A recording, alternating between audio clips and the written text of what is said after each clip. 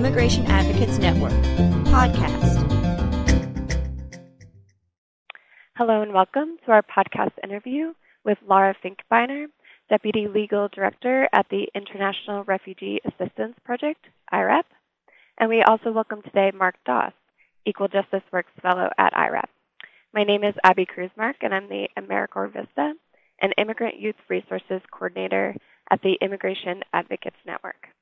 We invited Laura and Mark to talk with us today about their organization, IRAP, which works with refugees, and how pro bono attorneys can get involved. Welcome to you both. Why don't you go ahead and introduce yourself?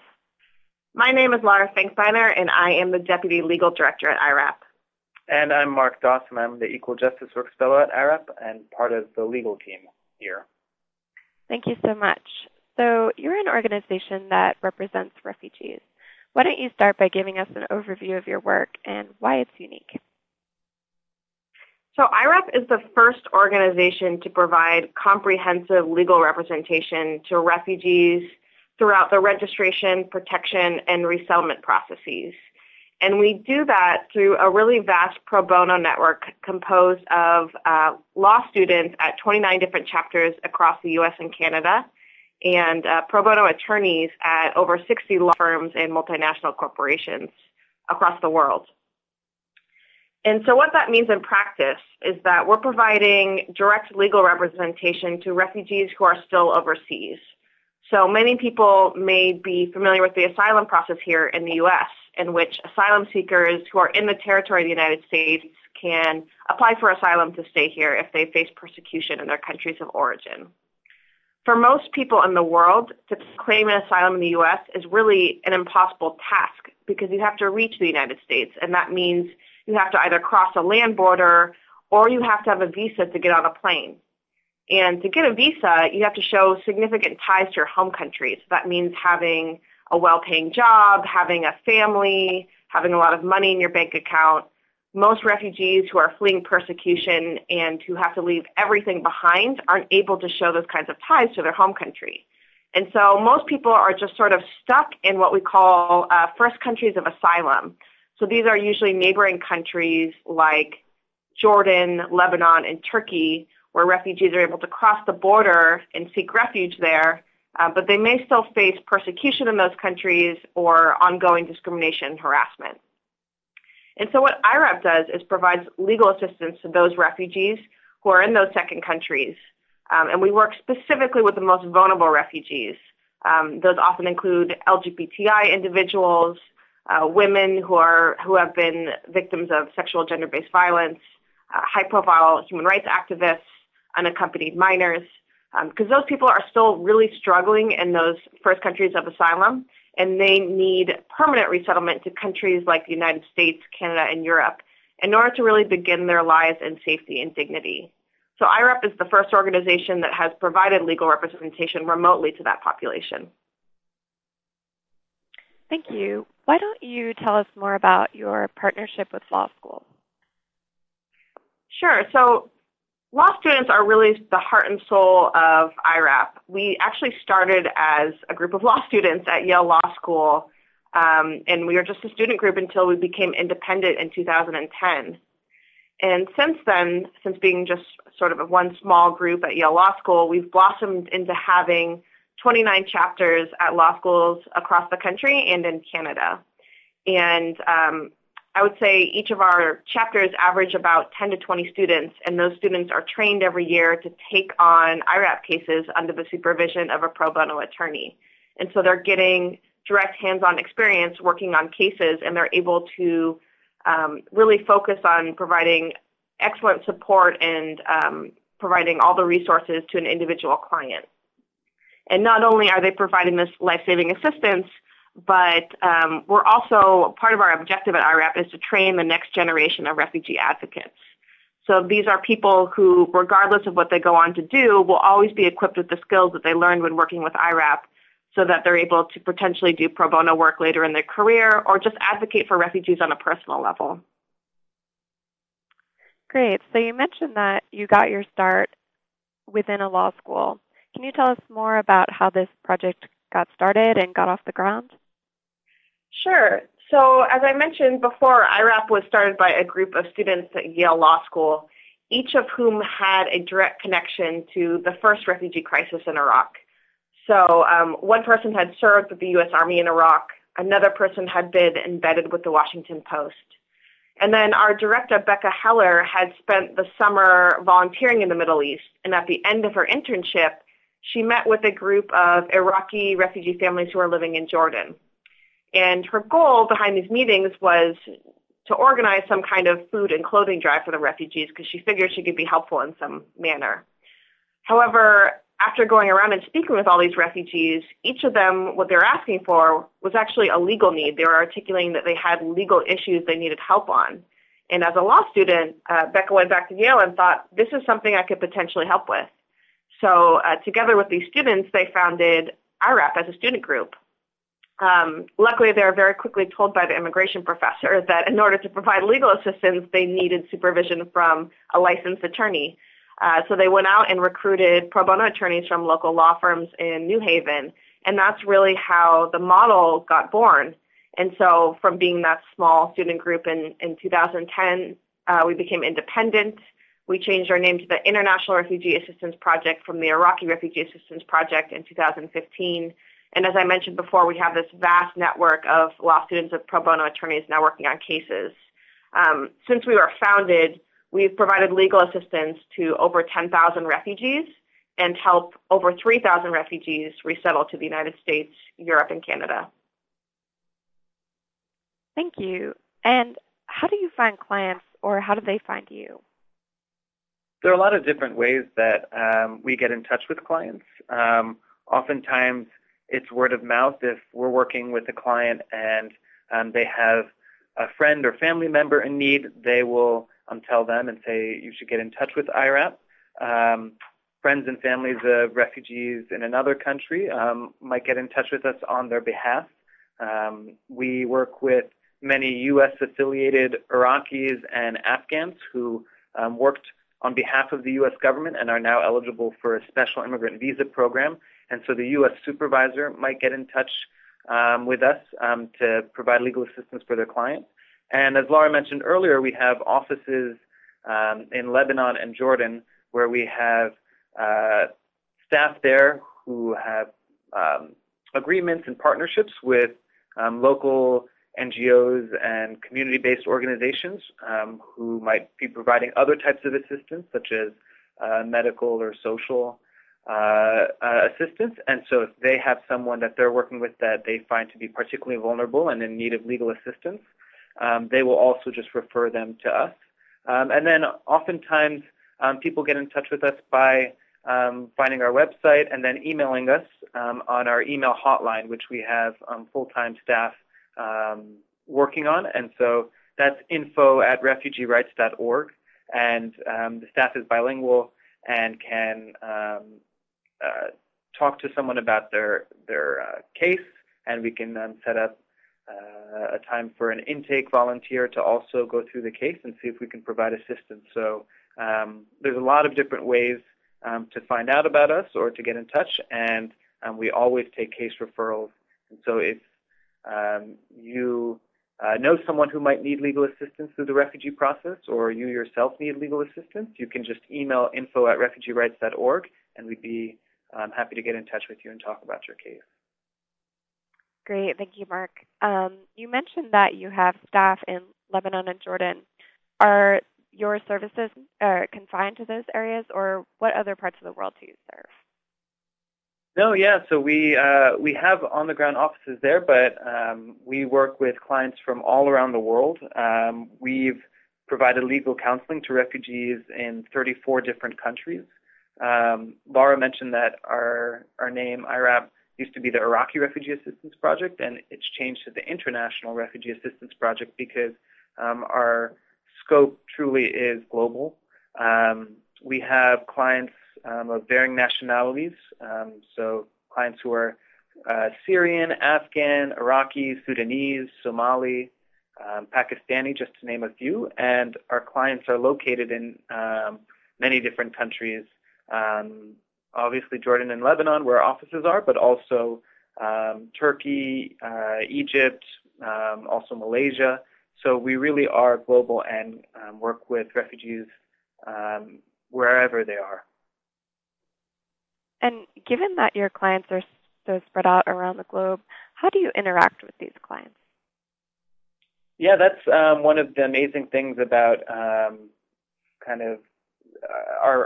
work is that it's regardless of where you are and where your attorney is, you can get in touch and represent your client remotely. So everything is done kind of virtually. So through emailing, through Skype or Viber or WhatsApp, phone calls.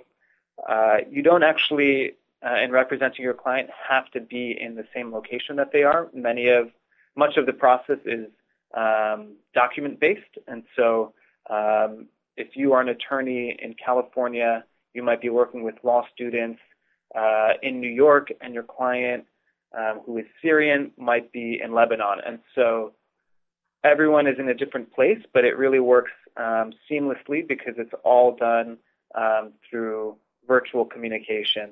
And many of our clients are very tech-savvy, and so they're great with email, with messaging services, with phone calls through Skype. And so it's really incredible that people from many different parts of the world can come together to represent a case moving forward. And why don't you tell us about what happens when a refugee receives a positive outcome? What happens next? That's really the best part of the case and what we look forward to so much and kind of what keeps us going in this work. But that is when a positive outcome is when a refugee safely arrives in a third country where they can begin their life in peace again.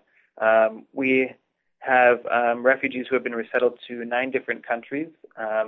Many of them come to the U.S., which accepts the most number of refugees around the world. But we have clients who have been resettled to Australia, Canada, different countries in Europe. And it's really amazing for a client to finally be free from persecution, where they can have access to quality education, health care, a pathway to residency. They're no longer kind of unstable and fleeing for their lives. They are finally able to begin a new life, one in peace and safety. And our legal teams oftentimes are able to meet their clients sometimes when they finally arrive to safety. And that's just such a wonderful meeting, too, because they've been communicating remotely this whole time, and then they finally get to meet them in person here in safety. And it's just the most rewarding aspect of our work, and obviously for our clients, it's just life-saving. Thank you.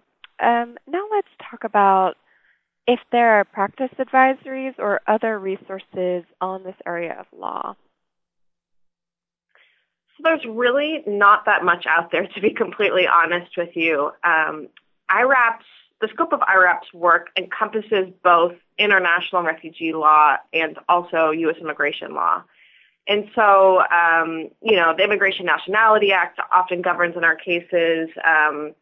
There are other resources that are sort of available online but are not sort of complete. A lot of the procedural aspects of this work are unwritten. So although the agencies are aware of the procedure, you can't find that kind of information online. And so while some information, if you're able to navigate the internet well, while some information is available, a lot of it is not really available publicly anywhere. Thank you. So why don't you tell us about your IRAP primer, given that a lot of the information is ambiguous?